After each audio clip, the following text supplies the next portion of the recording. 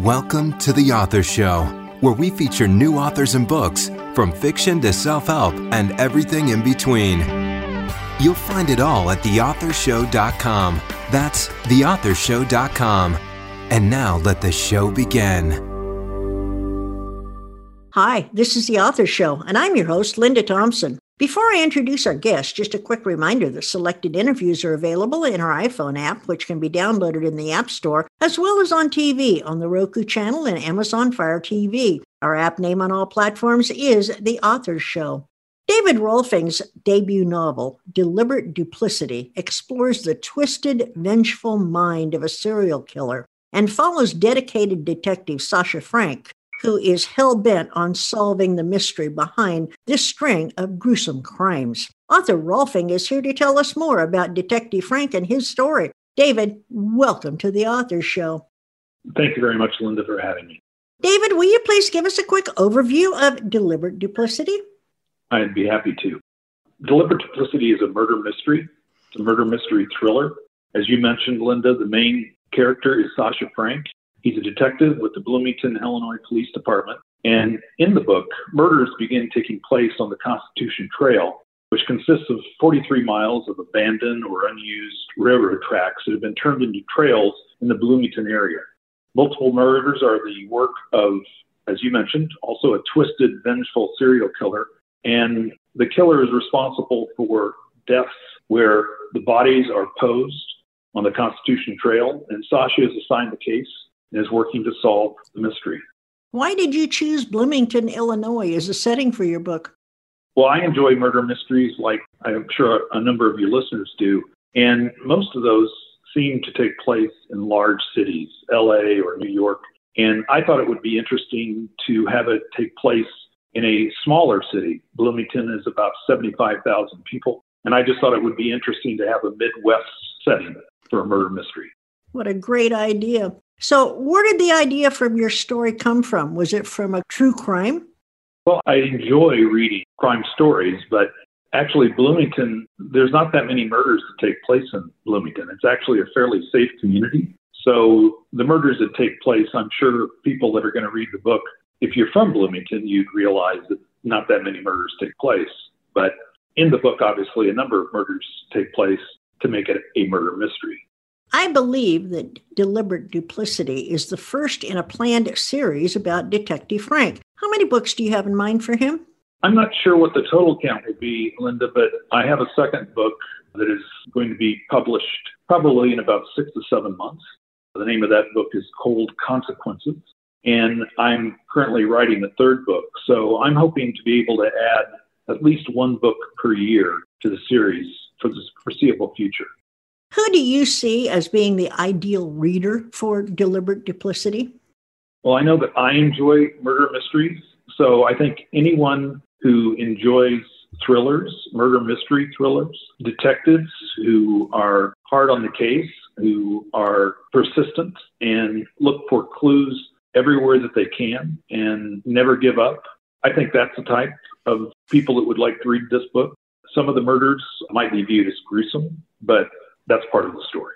We all understand that if we get into murder mysteries. So since this is your debut novel, do you think there's any other author who may have had an influence on your writing style?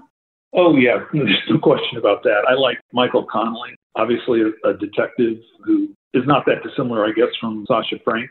I also like to read Lee Child's Jack Reacher novels. So I'm sure that that's an influence on how I think about novels and the novels that I'm writing. What sets Deliberate Duplicity apart from others in the same genre? I think that's a good question. I think I have a fair amount of detail about the crime scene investigation that takes place, as well as what the medical examiner, the CSI staff go through in investigating the murder. A lot of it takes place in specific areas of the Constitution Trail. So I have a lot of detail on the location and the time. I also go into a fair amount of detail about Sasha Frank and his background, especially in the initial novel, solely to introduce him as a character. So I think those would be the main points.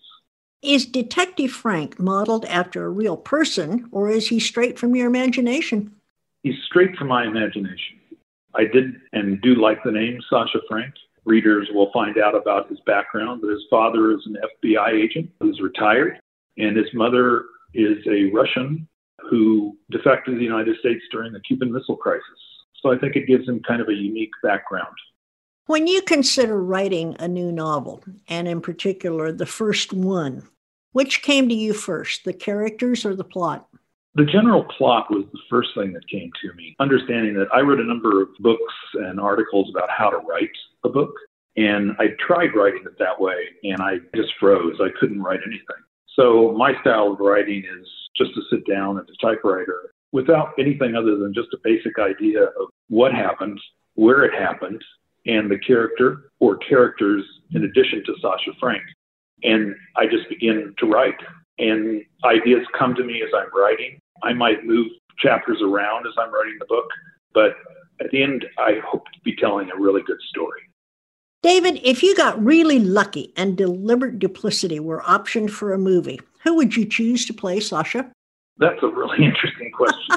I have to tell you, I'm not sure I've really given that any thought. I've given a lot of thought to it be optioned for a movie, but as to who that would be, I'm not sure I can answer that.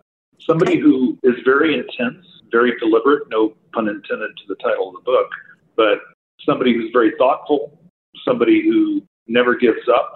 I'm not sure who that is, but I'm sure the right producer will find the right actor to fill that role. Absolutely. So, David, there's nothing in your biography that talks about your being in the law enforcement field. So what kind of research did you do to ensure the accuracy of your story? Well, I've read a number of books over the years. I read a lot of articles about law enforcement. As you mentioned, my career is in business. I have no law enforcement background at all. So I've read a lot. I read a lot about techniques and ways that people go about investigating murders, whether they be police officers or medical examiners or crime scene investigators. So I've spent a lot of time just reading and thinking about how a crime could be committed when I write it. I've got to ask this. Does that keep you up at night? Actually, I do some of my best writing. I think this particular book, when I started writing it, I'd spend maybe 4 to 5 hours a day during a winter a couple of years ago when I first wrote this book. But I would wake up in the middle of the night and something would come to me, and I'd go out and sit in a dark great room in my home and just start typing, and I might type for 2 or 3 hours. So I just enjoy writing. And I didn't realize I enjoyed it as much as I do, but I really enjoy writing. So you didn't wake up because you were thinking of gruesome things. You were just thinking about what was next in your book, right? Correct. I will tell you that my wife and a number of family members and friends look at me with eyes wide open now. They find it very hard to believe that I'm the one who wrote these books. Well, speaking of your wife, your family, and your friends, do you rely on their feedback when writing chapters? Certainly I did my wife in writing Deliberate Duplicity. I think after going through writing the first book and going through the editing process with the publisher, I've grown a little more comfortable writing. So I probably, in the second book, I didn't ask for that much feedback. I did have family members read both books before they were sent to the publisher, just to give me a feel for them. So I'd say I've learned to rely more on myself, but there's no question that my wife was a big help to me in writing this book. Even as a kid, David, were you always writing or telling stories? And did your desire to become an author come then or later in life?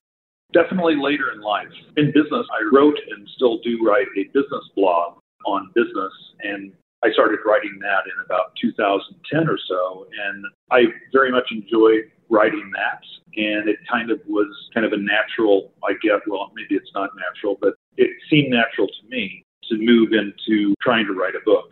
And I had no idea whether or not it would be a good book or not. I think Deliberate Duplicity is a good read. It's a good tale, but no, it came to me later in life, and I retired and needed a few things to do, and I thought, let's try writing some books. Great idea. So is there a message or a moral of the story in Deliberate Duplicity that you would like readers to take away? I think the one thing about Sasha Frank is he never gives up. There's never doubt in his mind that he's going to solve the case. And although he has a number of hurdles that he has to jump over, he figures it out So I think persistence and never give up, that's certainly an attitude that is instilled in me, and that is unquestionably instilled in Sasha Frank. David, will you please read a short excerpt from Deliberate Duplicity for our listeners? I'd be very happy to, Linda. I'm going to be reading from page 28 and 29 of the book, and the passage I'm going to read is where two main characters, Charlie Coles and Brian Keyes, both of them are ex-cons, meet to discuss an opportunity to make some easy money, or what they believe is easy money. Okay, man, the first thing I have to ask if you'd be willing to do almost anything for a chance to make $300,000 in cash, plus get a new identity. Charlie paused to let the information sink in. The new identity will be rock solid. You can move anywhere you'd like, and you can get a new birth certificate, social security number, and license. I know you don't have much family, but if you do this, you'll never be able to see the family you have left again. I'm listening, but where are you getting that kind of money? Brian asked. Here it is. A guy I know has a bunch of money, and he's got a score he wants to settle with some folks. Who is he? I can't tell you his name, but he's real, and he has a boatload of cash. He's willing to pay big to get what he wants done. Charlie paused while studying Brian. He wants payback for something these folks did to him a while ago. I don't know why exactly, but I also don't give a damn. Brian nodded. What does he want done? He has a list of people he wants killed. Brian shrugged. Okay, and? He wants 10 people dead. He wants them killed in a certain way, and he wants one of them killed every 10 days until it's over. Holy crap, what do these people do? I told you I don't know, and he's not going to tell me. When do I get to meet this guy? You don't. Everything goes through me. He calls it a cutout or something. I work with him, and you work with me. He asked if I knew somebody who could do this, and I told him I thought I did. But he doesn't know who you are. He's never going to meet you, and you're not going to meet him. Charlie paused. That's the deal. Oh my gosh. If that doesn't have people on the edge of their seat, I don't know what it would take. So where can we learn more about you, and where can we purchase Deliberate Duplicity? You can go to my website, deliberateDuplicity.com. You can learn more about the book and a little about me as well. And there are links to the major booksellers where you can buy the book. We've been talking with David Rohlfing, author of Deliberate Duplicity. David, I just know a lot of our listeners are going to want to read Deliberate Duplicity every bit as much as I want to finish it. I want to thank you for spending time with us today, and I do hope that you'll want to come back and chat with us again when you publish the second in your Sasha Frank series. Linda, I would very much look forward to that, and thank you so much for having me a guest on your show today. Here's a compilation of reviews I found for Deliberate Duplicity.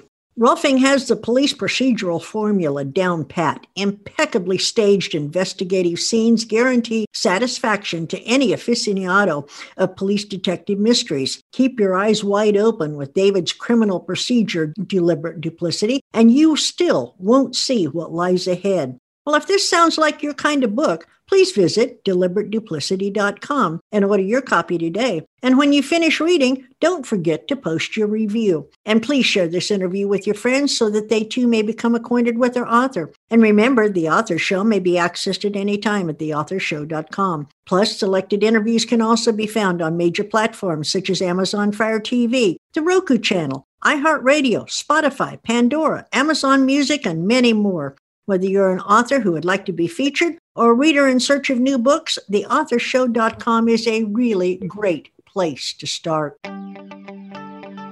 Thanks for listening to The Author Show. Find out more about authors and their work at theauthorshow.com. Theauthorshow.com. Tune in next time to another great author on The Author Show.